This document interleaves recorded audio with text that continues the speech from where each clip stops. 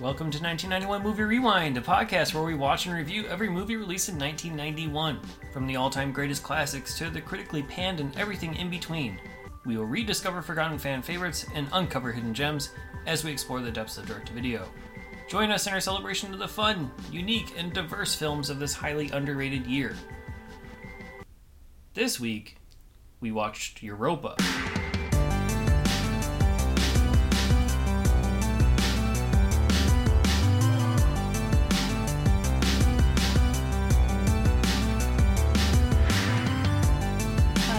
Nikki. And this is John, and thank you for joining us on 1991 Movie Rewind. Europa tells the story of American Leopold Kessler, who has moved to Germany in 1945. His uncle has gotten him a job working as a train conductor. Shortly after starting his position, he meets and becomes entangled with Kate, the daughter of the train company's owner. The train tracks may be straight, but Leo's course through post-World War II Germany is not. Screenplay by Lars von Trier and Niels Vorsel, directed by Lars von Trier, and exhibited at the Cannes Film Festival on May 12, 1991. Have you seen Europa before? No, I haven't. Have you seen Zentropa, as it was released originally in the U.S.? So yeah, this movie was originally released as Zentropa, but we now know it as Europa. The reason for that, I don't know if you saw, was because there was a 1990 movie called Europa, mm-hmm. and they didn't want to cause any sort of confusion or, assumption that they're connected in some way. Yeah. So Zentropa is actually the name of the train, or the train company, that's central to the plot of this movie. I had not seen it before either. I've seen very little Lars von Trier stuff. I saw Dancer in the Dark in college, and that's probably it. Oh, really? It's probably it. I've seen a couple others. It's just they're all depressing, and that's why I don't go out of my way to watch these movies. Right, they're supposed to be, they're just they're good but depressing, or just very disturbing. Yeah, you have to have a certain mindset. Yeah, I have to be in a certain mood to watch these movies, and 90% of the time I'm not in the mood. Mm-hmm. Dancer in the Dark was really good. I love that movie, but I could never watch it again. And that's it. I mean, this movie did not depress me, though. No. But I know he does these trilogies, which I know this was part of one of his trilogies that he did. Yeah, which we didn't watch either of the other two. Yeah. Basically, they're not really trilogies in terms of plot and people. It's more thematical trilogies is what he tries to do. So Element of Crime and Epidemic were the first two, which he produced, and Niels Vorsel wrote both of those as well. So we don't really have anything to compare it to in terms of that, but yeah, I would agree, this isn't incredibly depressing. Maybe it's because it is a period piece, maybe? Yeah, I mean, it was during, at the end of World War II, so that was a depressing time. Especially for Germany. The subject matter in that is depressing, but this movie didn't make me feel depressed. Yeah, I didn't really have a lot of attachment to this was character. An educational movie or something. I don't know. I guess you could say it that way. Yeah. But yeah, so even I didn't really have any sort of attachment to Leo Kessler, even though as Americans, we're probably supposed to see ourselves in him to a degree. Yeah. And also the fact that they throw the narration at you from the start, that basically, I guess it's told in second person is I'm not really 100% sure on first, second, third person perspectives, but basically the narrator is telling us that we are the lead character, right? So when he's narrating, he's saying, you are now going to go through this thing. Mm-hmm. You have now entered this party. And he's talking about Leo, but it's a narrator. So Leo doesn't hear it, we hear it. So yeah. But even with all of that, or maybe because the narrator is present and, obviously telling us that we're part of this story by being there, that maybe that sort of takes the connection out. I don't know. But the narration is very hypnotic in style. Mm-hmm. And immediately the movie does sort of like put me sort of in a trance, because you're like, the very first shot is looking down, you're on a train, you see the tracks in basically illuminated by like a headlight, because you have pitch black in like the upper third corner or upper third part of the screen. And yeah, Max von Sydow is just counting from 1 to 10, saying you're going to fall deeper and deeper into Europa as you go through. And yeah, it's meant to be like hypnotic, and you have like this weird visual. And it really sets the tone in terms of what you're going to see in the black and white portions of this. And then as he counted higher, the camera moved more and more out of focus, getting closer to the track, and then it just sort of faded into the actual thing. And that's when we get our first little bit of color as well. Yeah. So the movie has a mix of color and black and white. It's primarily black and white, but the color is used there to accentuate things. Probably the most common example I could probably give would be Schindler's List, where you have like the one girl in the red. But this is much more frequent. I was trying to find ways, like I thought there would have been a theme, like is he trying to why was the color used? Why was the color? But I was trying to find that out and I couldn't find a reason.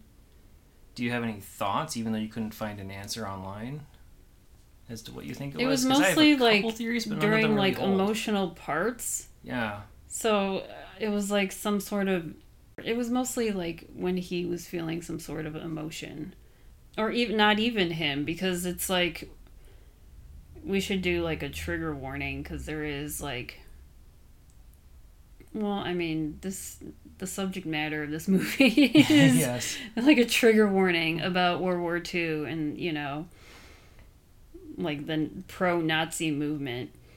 But then also, like, when the father is in the bathroom right, cutting himself, that was an emotional scene. Yeah. And that was in color. That was the most color that they had. So it was like during, emotional scenes, I guess. But it was mostly like between him and Kate. Right. When they saw, like the first time they saw each other, like when he first looked at her, she was in color. But she was in color, but he was in black and white. And but when she looked at him, he was like in color and she was in black and white. Yeah, I was trying to figure out something. I think you're on the right track with that. But yeah, everything that I came up with doesn't fully hold. Like I thought maybe it was to represent when they're like the most vulnerable emotionally. Okay. Or when their guard is, down the most, or just acting on like pure instinct. Right, so like he's cutting himself and like the blood is just there, and like when they're rushing to him in the bathroom, they're not thinking, they're just acting. So like that's when they're at their most pure, maybe. I don't know. So I don't know. That's the best thing I could think of. But there were definitely other times in the movie where, if that were the case, then color would be used in other sequences too. And also, we're kind of jumping around the plot, but like when the father, Max, had to do the test. The test itself was in color, but he was in black and white. So that kind of like threw my theory out the water, out the window there too. I don't know. It was because he was nervous or something, but I don't know why the test itself was. So I didn't know, like, was that supposed to mean like truth? But obviously the test turned out to not be true either. So like, I don't know. I couldn't really think of a reason. I'm sure dozens of like honors. There's like bloggers. I don't know. Like dozens of honors theorists university papers have been written about this, but we couldn't figure it out. If you have your theories, let us know. But it really acts as a nice visual dynamic, even though it doesn't really need it.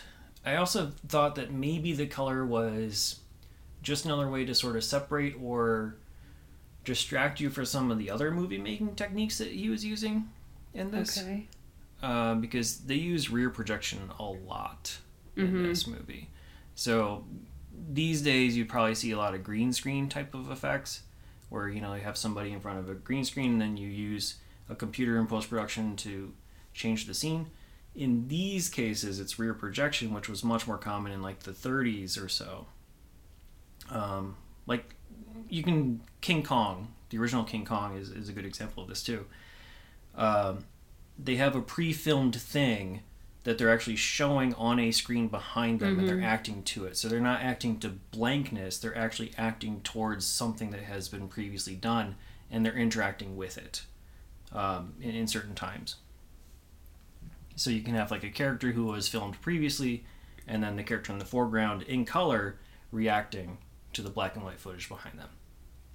So that could be part of it as well. It's just like a way to separate that and try to maybe make it a little bit less noticeable, because I noticed that the color shots were a lot grainier than the pure black and white footage.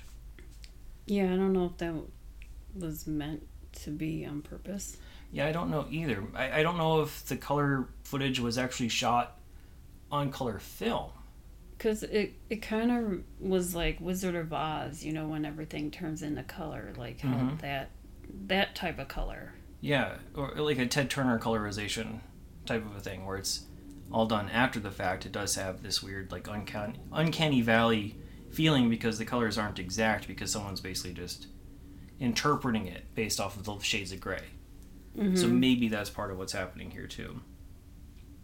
Obviously we don't have the Criterion DVD, and we did not watch the director's commentary, so maybe Lars von Trier addressed all of this in some of that, but I don't know, it was interesting to watch from that perspective.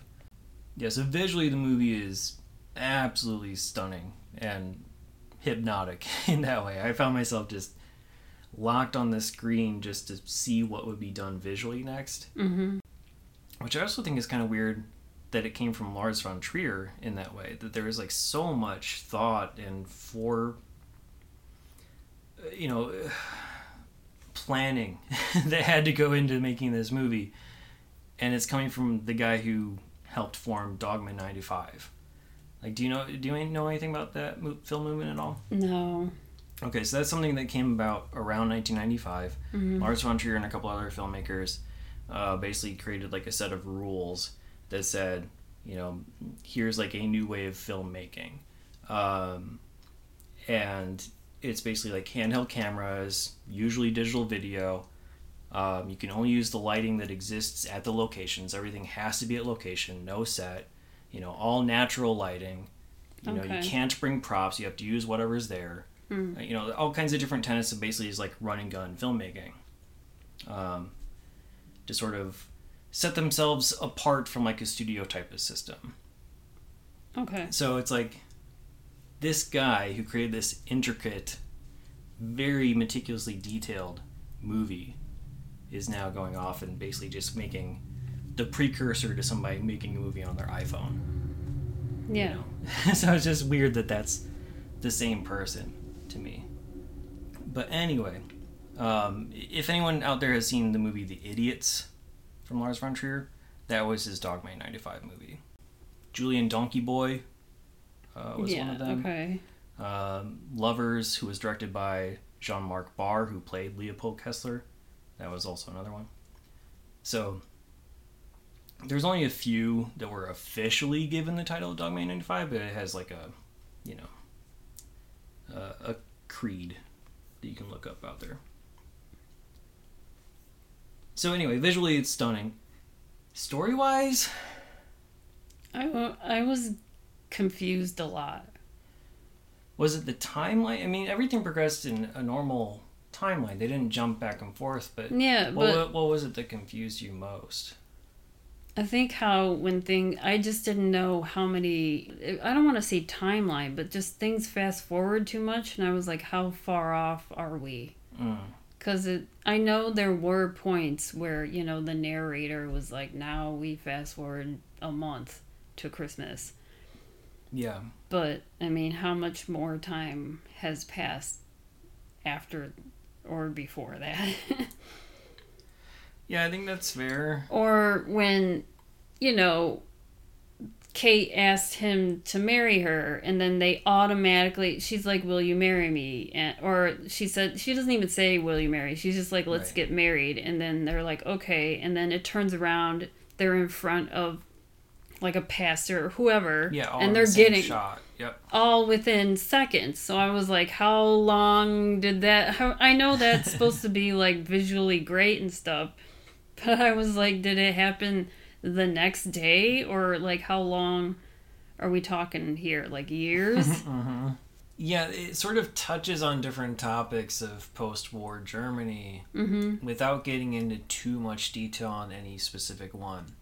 And it, at the same time, is also trying to progress this story of Leo as the conductor of the sleeping car. Yeah. And when we say conductor, the American definition is much different than what they're talking about here. He's basically like an usher or an like attendant. A bellhop, but yeah. for the train, the sleeper trains. He's a service member. He's shining the shoes. He's getting people new sheets or drinks or whatever. Like he's there as like the attendant for that specific car of the train. And his uncle is as well. He typically gets drunk and passes out in the little kitchen area and berates Leo on his lack of professionalism. So there's this whole through line of him trying to get this job and then take a test in a few months to get a promotion that doesn't serve much purpose at all except to create sort of a madcap scenario near the end where you have the other plot line of the werewolves, which we haven't talked about yet at all, mixing with his relationship with Colonel Harris, the American, who is, you know, retained in Germany to do cleanup work or whatever it is. And then the test is happening at the same time. So you have like these three different things, and it's like that scene in Bugsy, you know, where he's making a cake. But where he's making a cake and has to talk to the mob boss yeah. and whatever. Get on the phone.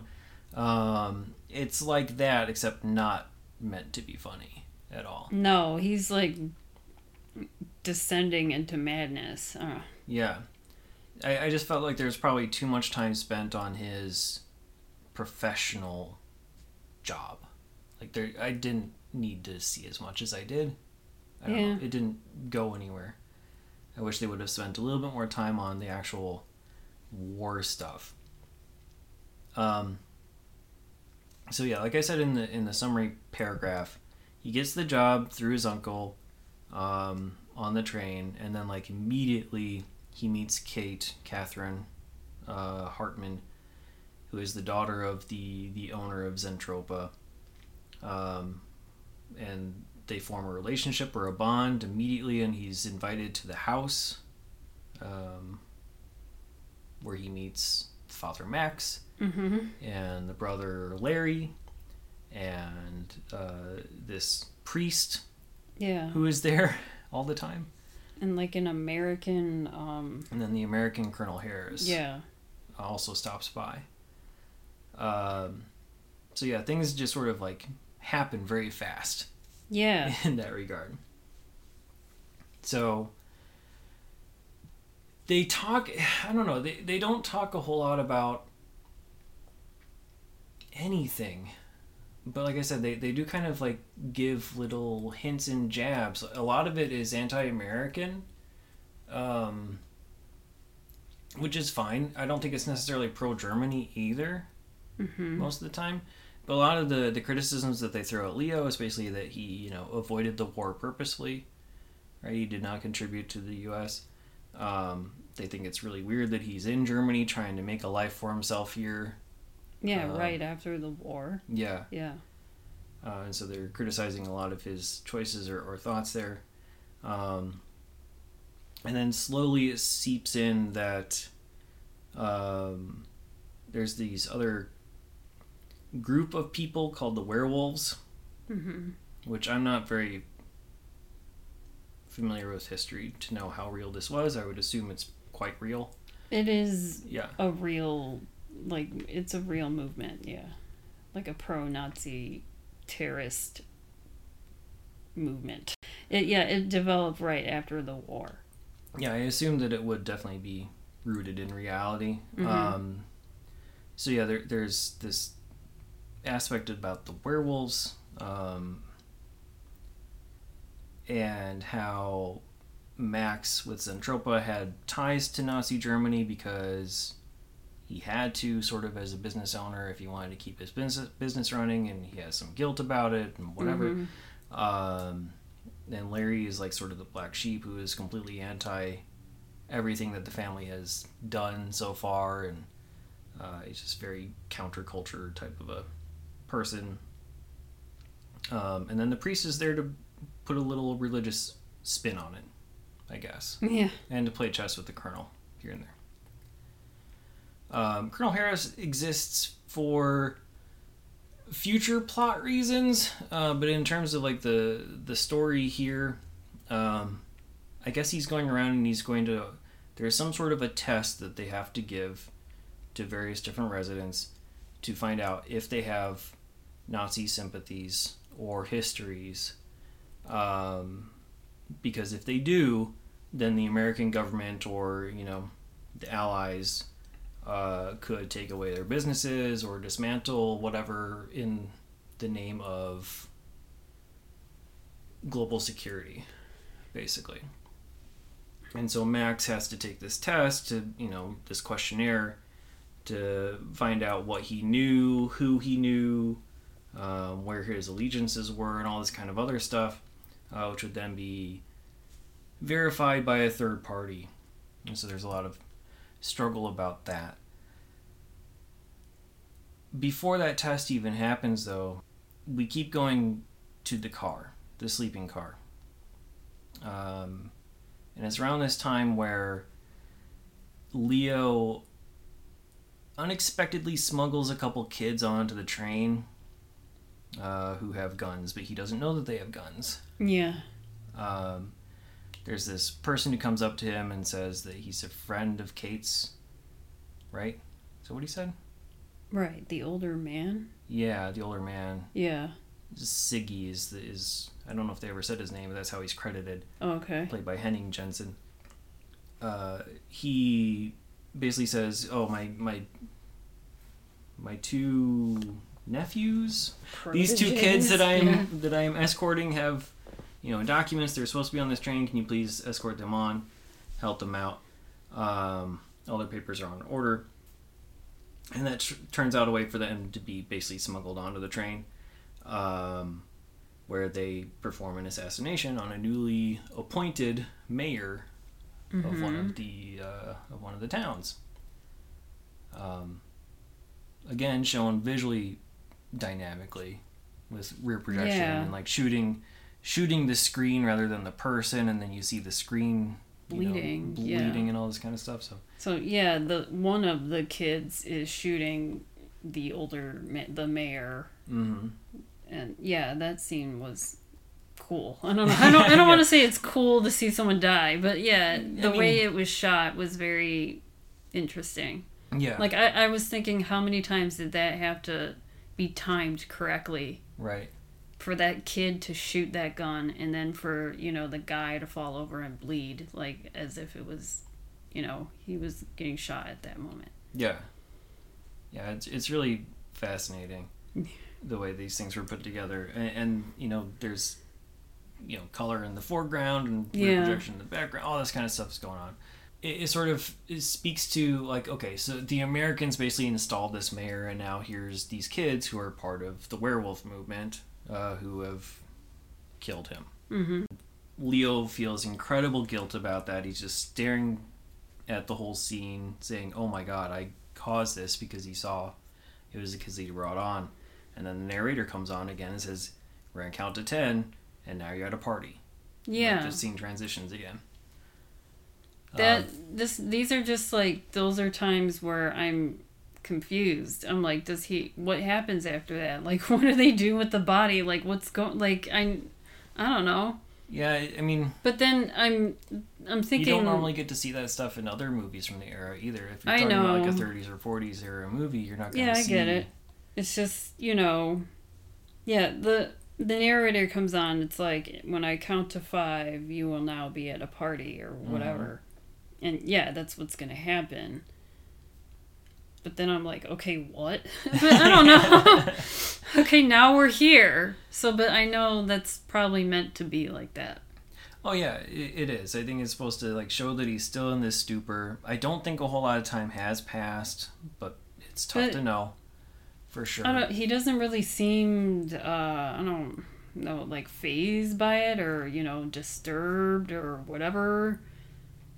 I mean, he gets over it at a certain point because he's there with Kate, and Kate's like, "I used to be a werewolf, but I'm not anymore. Will you still like me? Will you still love me? Whatever it is." So that all kind of happens, and then meanwhile, the test is the questionnaire for Max, the dad, is happening as well, like at the same time, and you see all these. Basically, just these two-faced things sort of come together. Yeah.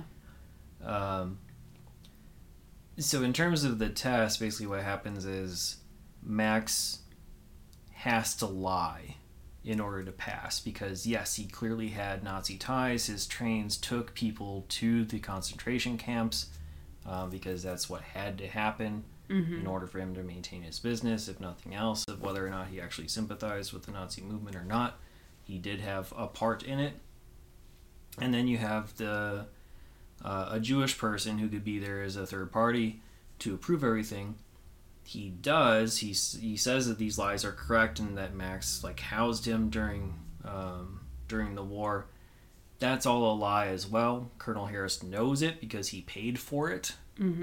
Because the transportation aspect is so vital to the success of the American movement that they're going to allow this to happen rather than actually follow the laws that have been set. So a lot of duplicitous nature that's going on. And, you can take the war commentary as you will with that. But Max is very distraught about the whole thing. He hates what just happened. He doesn't like any of it. Right. And so he goes into the bathroom and starts cutting himself, as we mentioned earlier. Meanwhile, Catherine and Leo are upstairs in the attic at this, on the model train, basically making love. Yeah. Admitting, "Oh, I used to be a werewolf, but now I'm not." And she's like, "Will you still like me? Do you still love me?" Or, like me. And he doesn't really say anything, but they just start... He starts kissing because he doesn't... Yeah. I don't know why he would ever fully care because he certainly doesn't seem to have a side in this, right? He's an American who did not fight in the war. Yeah, he's very... And he's clearly going to Germany, which means he doesn't care too much about what, happened on the German side of the war either. At least that's the impression I was getting from him. It's like, he doesn't care enough that the Nazis did what they did. He's just sort of coasting through life and doing whatever. Yeah, he's kind of aloof. Yes, about very aloof. Everything. Yeah. For sure. But yeah, so then they, do it on the model train. While the father slowly dies. And then, the train breaks and everything goes into ruins. Yeah, that was odd. Because she's just like, "I want to show you something." And she pulls the cover of that train. It's all just sort of act as a metaphor. And then also a little bit of foreshadowing since we see the train plunging off the tracks. Yeah. Foreshadowing for this episode too. Spoilers. But yeah, that's when the most color happens is when they find the father and all the blood is rushing in the water underneath the door. Yeah. And everything.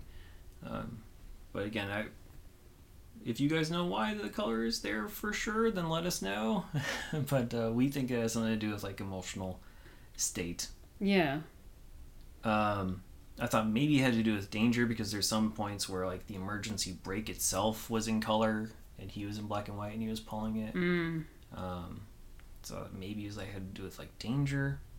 And so even though like you're looking at Kate, she's in color the first time you see like him. She's dangerous to him. But he's also in color sometimes. So is he a danger to someone, her? Or a danger to himself? I don't know. Yeah.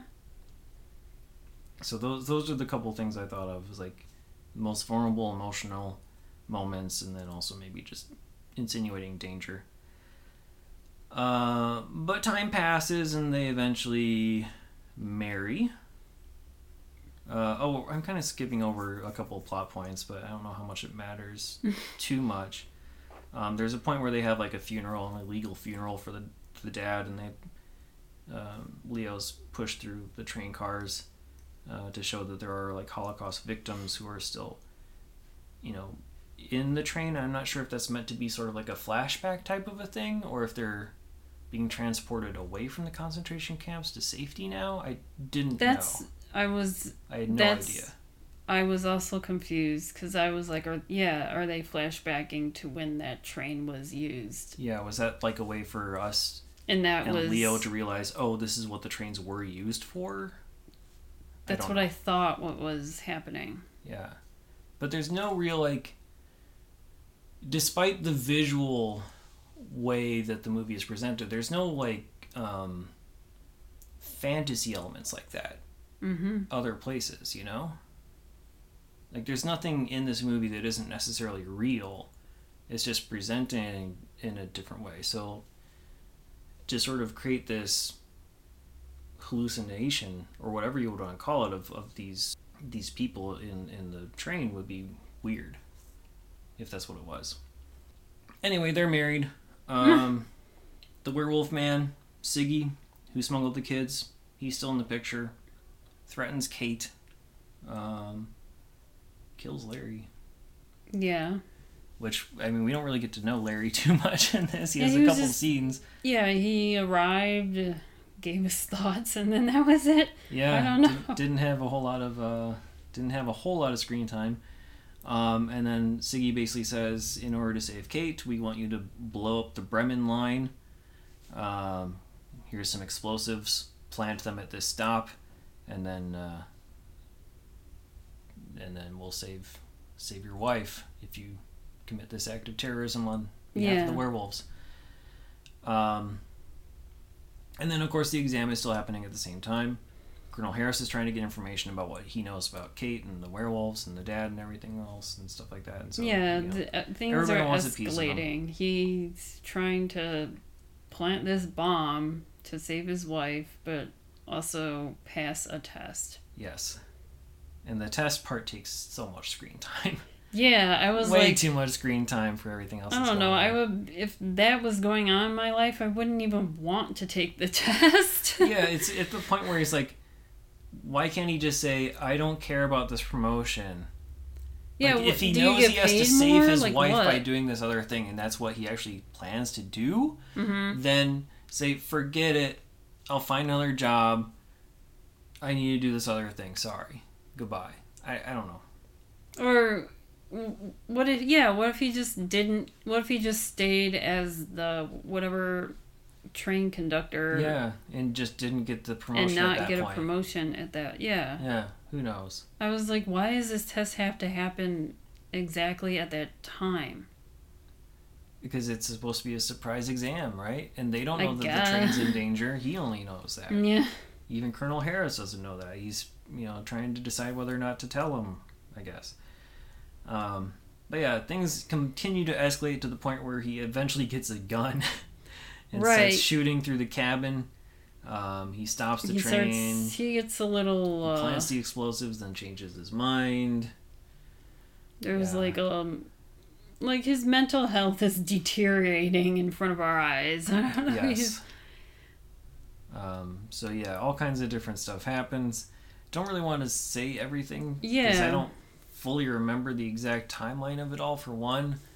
It was a lot of back and forth. I mean, he plants the bomb, but then, has to take that test. And then while he was in the middle of planting that bomb, someone took his hat. And then his uncle was like, you have to wear your hat. So then he's wearing like this towel or whatever. Yeah. And then he's running around frantically with a towel on his head. Which is probably supposed to be some sort of symbolism that I don't understand. I have a feeling it has some sort of like, I don't know, connection to like a past military thing okay. that I just don't know.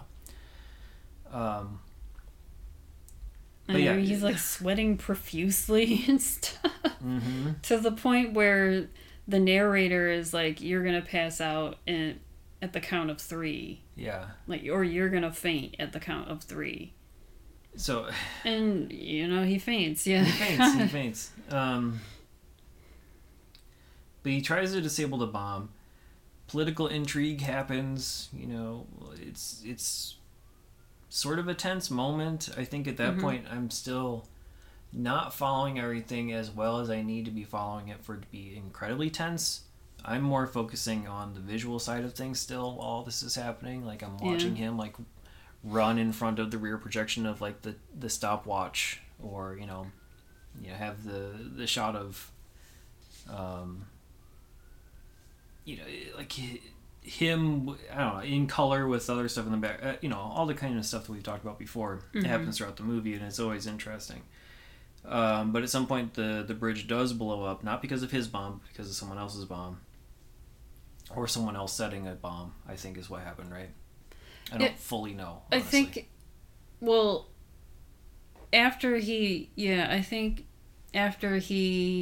we just watched this movie last night. Yeah, we still don't remember.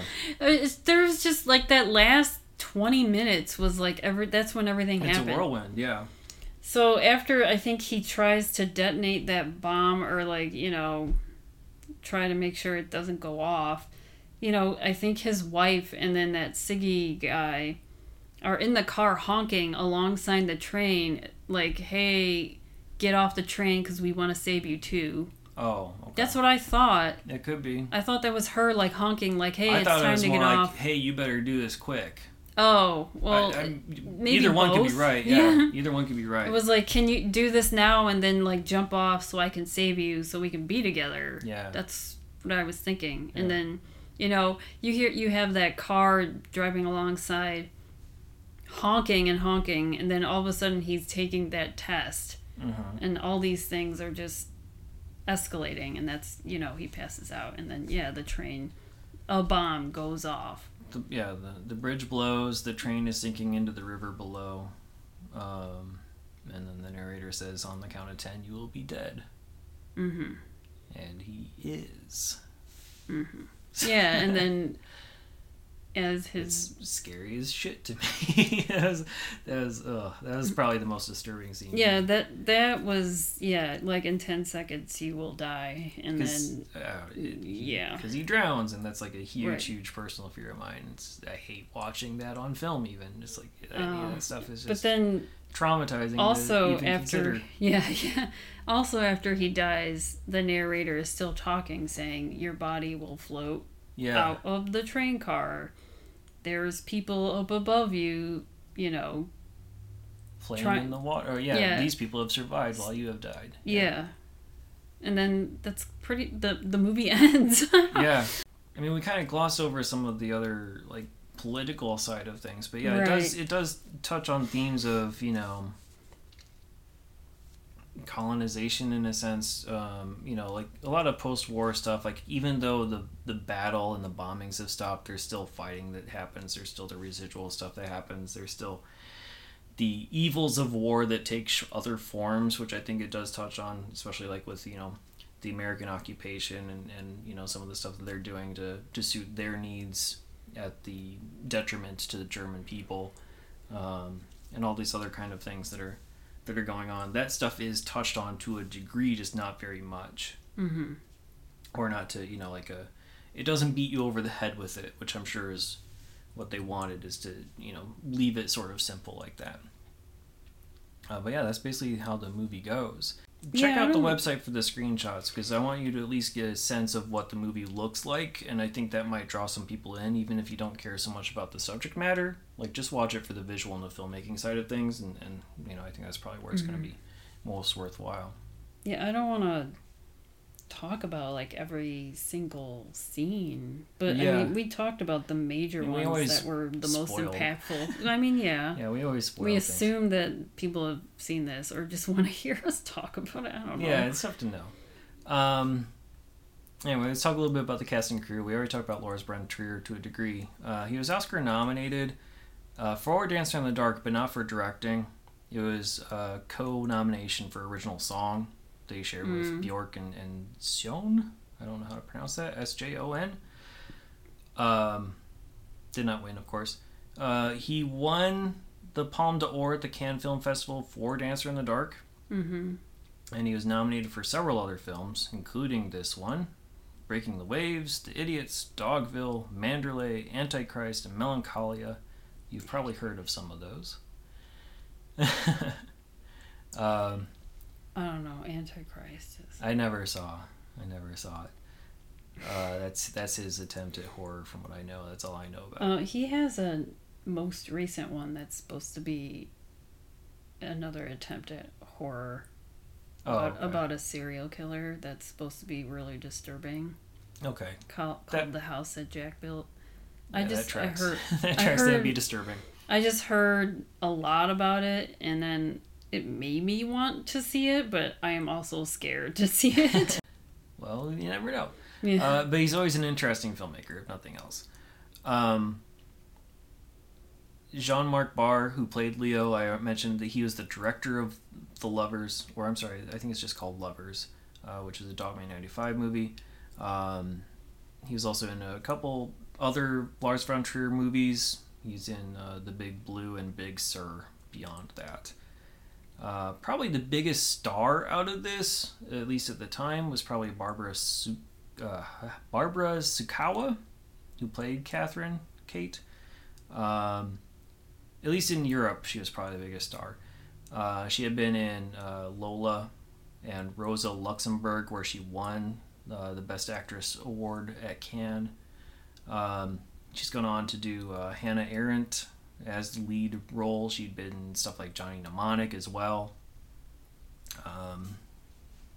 Udo Kier is probably the most known to us on the West side because he does a lot of stuff in the U.S. He played Larry. We'll see him again in 1991's My Own Private Idaho, but he got to start with doing stuff like in the U.S. he got to start doing stuff like Blood for Dracula and Flesh for Frankenstein. He's been in Suspiria, as well as Barbed Wire and a whole bunch of other stuff. We'll talk about him later. But I don't have a whole lot of cast and crew notes because a lot of these people were in primarily European movies that I don't recognize. So I don't know how notable they are. One person I will mention is Colonel Harris, was played by Eddie Constantine. Personally, I did not think that his performance in this was very good at all. I thought he was probably the worst actor of them all. Like his voice, I don't know if this was like on purpose, but it sounded as if like he was talking dubbed. I think everybody was. Yeah, I forgot to mention that. I think all of the audio was post. Okay. I think everybody's But his was dialogue, like the most. His was probably it was some of the most confusing me. I was like, is he dubbed in English? Yeah. No, I mean, I think all of the dialogue and all of the sound effects and everything were done in post-production. Okay. That's what it seemed like to me. This movie had a very classic 30s, 40s vibe throughout the entire production, and the sound quality is part of that. But yeah, Eddie Constantine, he was born in America, but he spent a lot of his time in Europe.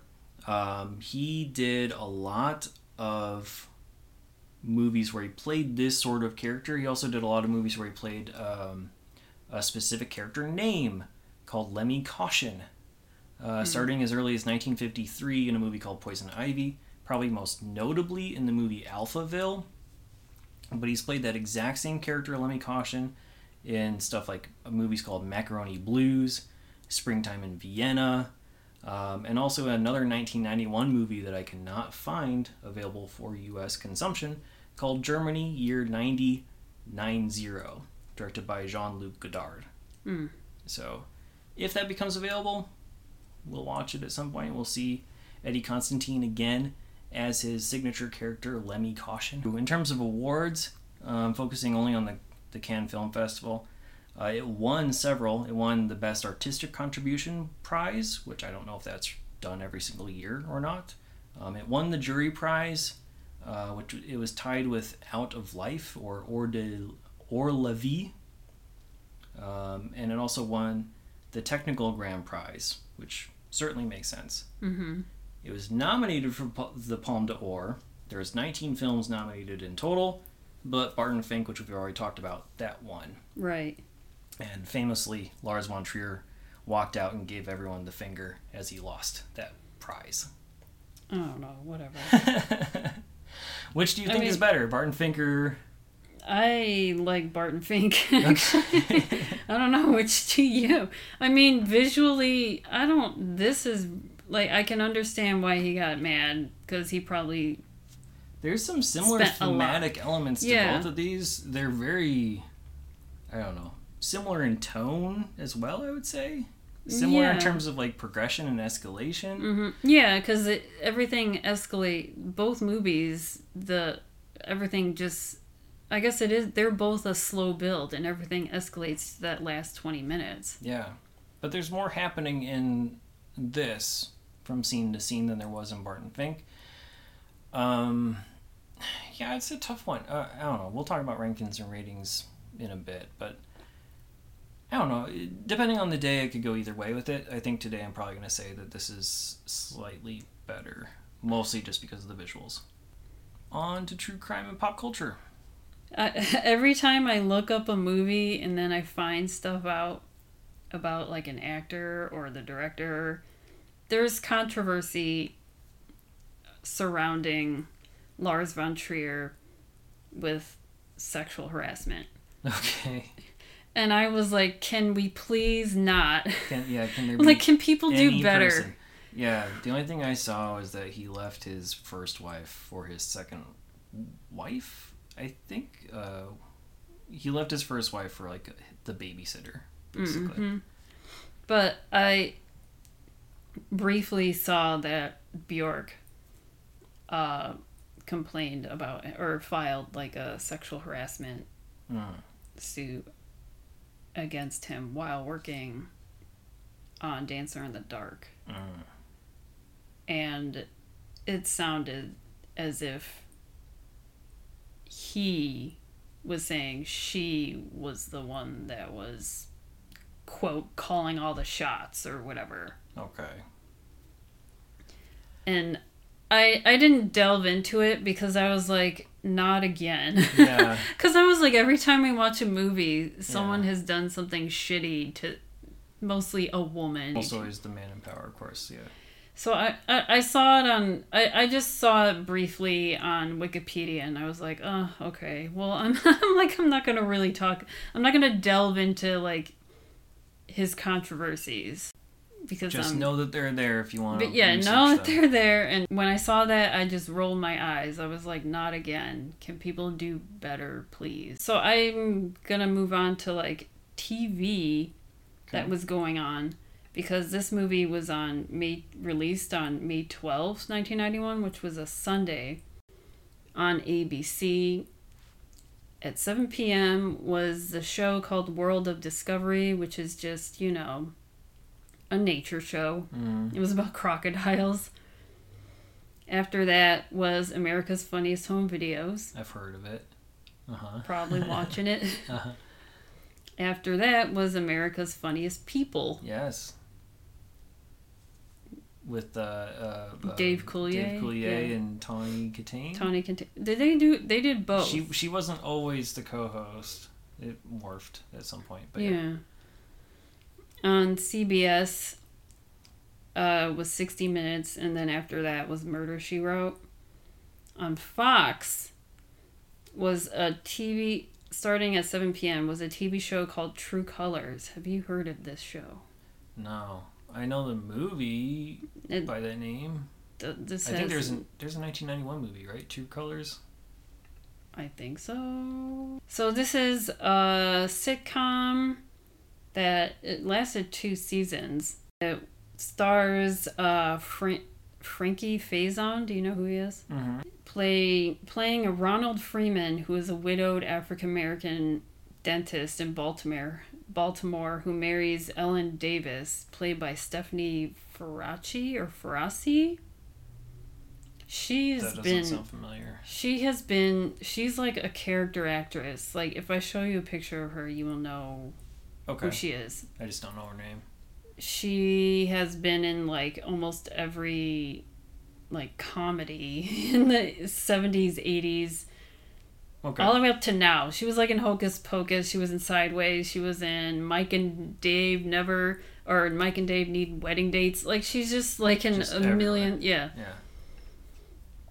That'd be a fun life to just be like a character actor and just do like little bit roles. Yeah. On like a million things. So Ronald Freeman, a widowed African-American dentist in Baltimore, who marries Ellen Davis, a divorced white kindergarten teacher who was one of his patients.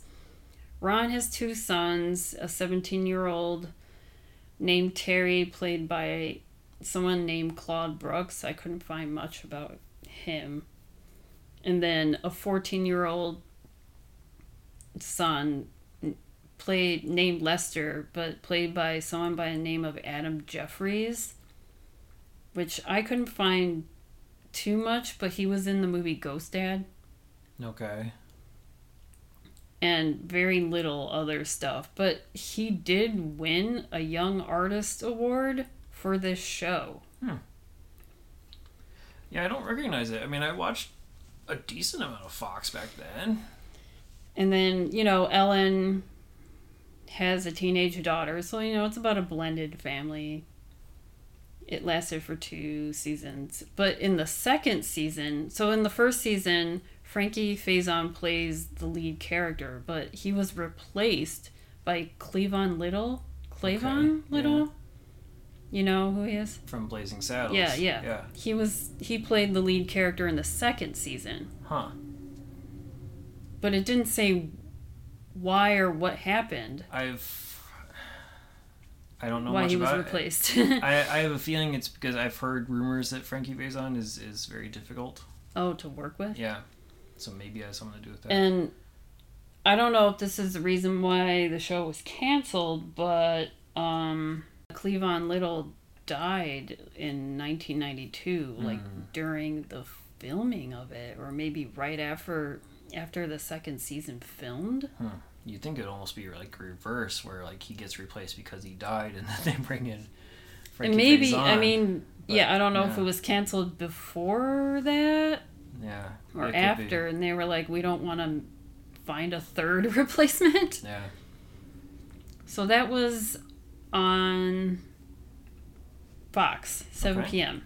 After that, Parker Lewis Can't Lose. I know that one. Have a DVD of it. Definitely watching that, or watched that. After that was In Living Color. Yeah. Fox was on fire. Even like the later years, I watched that. Oh, yeah. After that was a show that I forgot about, and I was like, oh my god. But the show Get a Life. Do you remember this? Yeah, I never really watched it, though. I have copies of the DVDs. Oh, really? But never took the time to watch them. I know it's like a cult favorite. Yeah, it was, this lasted 2 seasons, too. Mm-hmm. So it was, Chris Elliott, who plays a 30-year-old paper boy. He still lives with his parents. Yeah. And it has the R.E.M. Stand as the theme song. Yeah. Yeah, it's a cult classic for anyone who's interested. I think like Rhino or somebody does it. So distributes it, so it's probably on like Tubi or oh, okay, one of those more free services, or Pluto or something. So the writers for that show were Charlie Kaufman and Bob Odenkirk. Oh, interesting. So wasn't really aware that Charlie Kaufman did like sitcom work. Yeah, I know. I saw that. I was like, oh, interesting. Yeah. And then, the creators were Adam Resnick, who was a writer for David Letterman, and then writer director David Merkin, who was, he was a producer for Newhart and then The Simpsons. So yeah, you got those people writing that show. After that was Married with Children. Was not allowed to watch it. That's interesting. So after Married with Children was a spin-off of Married with Children, and I didn't know there were spin-offs, but I guess there were 3 spin-offs of Married with Children. Okay. And this show called Top of the Heap, which I've never even heard of, but it had 2 lesser known characters. I sort of remember some people from Married with Children, but I don't remember these people. So it had 2 minor characters from Married with Children, one of them being Matt LeBlanc. Okay. So it's a father. Does that mean Matt LeBlanc was in Married with Children? I suppose so. Okay. I don't know what these people were in relation to the family, like right. the Bundys, I guess. Because I don't remember these guys at all. But every once in a while, like Ed O'Neill and Christina Applegate and then David Faustino, those were the only 3 people that would guest star on this show. Okay. And it only lasted it was 1 season, but 6 episodes. And this episode that was on this night was the 5th episode. Okay. So next week, it would have been canceled or done with. The penultimate of the heap. Yeah. Yeah. Okay. Yeah, and I don't know that one. Yeah. After that was a sketch comedy, or not really a sketch comedy, but a stand-up show called The Sunday Comics. Have you heard of this? Isn't it? Yeah, it's just... It was like a variety. It's basically... Is it just stand-up? Yeah, but every week was a different person, and then from what I've seen, a different host. But it's like one host with like 3 or 4 different stand-ups within like an hour or something like that. Yeah. Or a half hour. I tried to look it up on YouTube. There were a couple episodes, but not this one. But I did find one that was in January that had Weird Al in it. Okay. Maybe we'll find a January Sunday movie that we can watch. Or maybe somewhere that was close to that release date. Or one of these movies that doesn't have a definitive release date. We'll have to figure out what to do with. And I looked up the Hot 100 charting for that week for Billboard Top 100. And this is from May 12th to May 18th, 1991. I'm just going to do, I guess, the top 5, but also talk about some other random ones that popped up. Okay. So the top 5 for that week.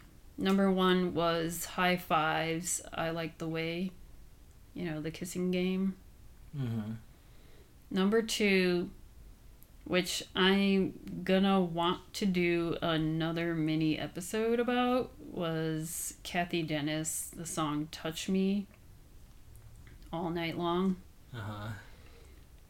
Number 3 is CC Music Factory, Here We Go, which that song. That's one you'll know if you hear it. See, now I don't know a song I don't know that how it goes off the top of my head, but like, you know all of CNC Music Factory's okay. like hits. You just don't know it was them by like, Here name. We Go. All right. And number 4 was the Divinyls, I Touch Myself. And then number 5 was Rod Stewart's Rhythm of My Heart. Okay. Which, I don't know, that was played a lot. I don't like Rod Stewart. In the grocery store from 1996 to 2001. I don't know. This was for the past 20 weeks. So it was Whitney Houston's The Star Spangled Banner, which is probably the best song version of the Star Spangled Banner that I've heard. I don't know who's done better than Whitney Houston's version. It surprises me that. But that was on the radio, I guess. Yeah, like, is this sales? Like, was it released for sale? Like a single, I'm assuming. But I don't know if I've heard it Maybe it's like a charity thing. on the radio. No, but it was number 98. Yeah, I don't think I would have ever heard it on the radio. Was on the chart for 20 weeks.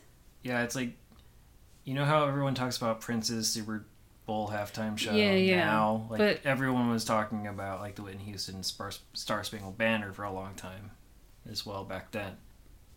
That's interesting. Yeah, I mean, obviously, I agree with you. Like, it's possibly the best rendition of the anthem that's ever been done, but it's weird that it's charting and for so many weeks. Right. And then another thing that popped out was the Rembrandts, Just the Way It Is Baby, because I did not know that was the Rembrandts, because I thought the Rembrandts only did one song, and that was I'll Be There For You. So we have two pre-Friends friends references this week. Yes. And yeah, I know that song because, once again, working in a grocery store from 1996 to from the late 90s to the early 2000s was all easy listening music. Yeah. So then on to rankings and ratings. So on your 1 to 5 star scale, where are you going to put Europa/Zentropa? I think I'm going to give this a 4, but I liked Barton Fink more. Okay. I'm going to go sort of opposite of you. I think I do like this one more, just from the visual standpoint. I'm going to give it a 3.5 out of 4 on my star scale. I think I gave Barton Fink a 3. Okay. Well, I think you did also do 3.5 because I convinced you to raise it a half a star. Maybe. So they both have 3.5. All right. Well, if that's the case. Or you raised it from 2.5 to 3. Yeah, that might have been. I do remember you helped me bump it up, but yeah, this is a 3.5. I think if there was more story depth to it, but yeah, it was hypnotic, but basically just because it was just amazing to watch, not so much the plot stuff. So every movie is worth watching once. Would you watch it again? Not like voluntarily. I don't know. Like with Barton Fink, I wish I knew about that movie. I knew about it, but I wish I knew that I should have watched it when I was a teen, because that's the type of movie I would have watched over and over and over again just to like figure it out. This movie, there's less to figure out. Yeah, there's less to figure out, but I would watch like a Criterion, commentary to know like exactly what Lars von Trier was using the color for. Yeah, if he that does explain exist. That. Yeah, I don't know if he explains it, but there is a Criterion edition with Lars von Trier commentary, so that does exist. And I would agree. I would say I'd probably watch it with either with some sort of film discussion afterwards, or as part of the viewing. I would probably watch it that way. But if you out there want to watch Europa as of this recording in July 2021, it's available on HBO Max, Criterion Channel, Canopy, VHS, or DVD. As always, check your local listings. As for us, you can listen to us on all of your major podcasting platforms. Please remember to rate, review, subscribe, and tell your friends. It really does help us out a lot. You can email us at 1991movierewind@gmail.com. Of course, you can follow us on Twitter, Instagram, Facebook, and Letterboxd. Just search 1991 Movie Rewind. Or go to 1991movierewind.com for the full list of movies, along with show notes and more. Next week, we're going to watch The Pit and the Pendulum, which is available on Tubi, Pluto TV, digital rental, VHS, and DVD. We will see you then. Thanks.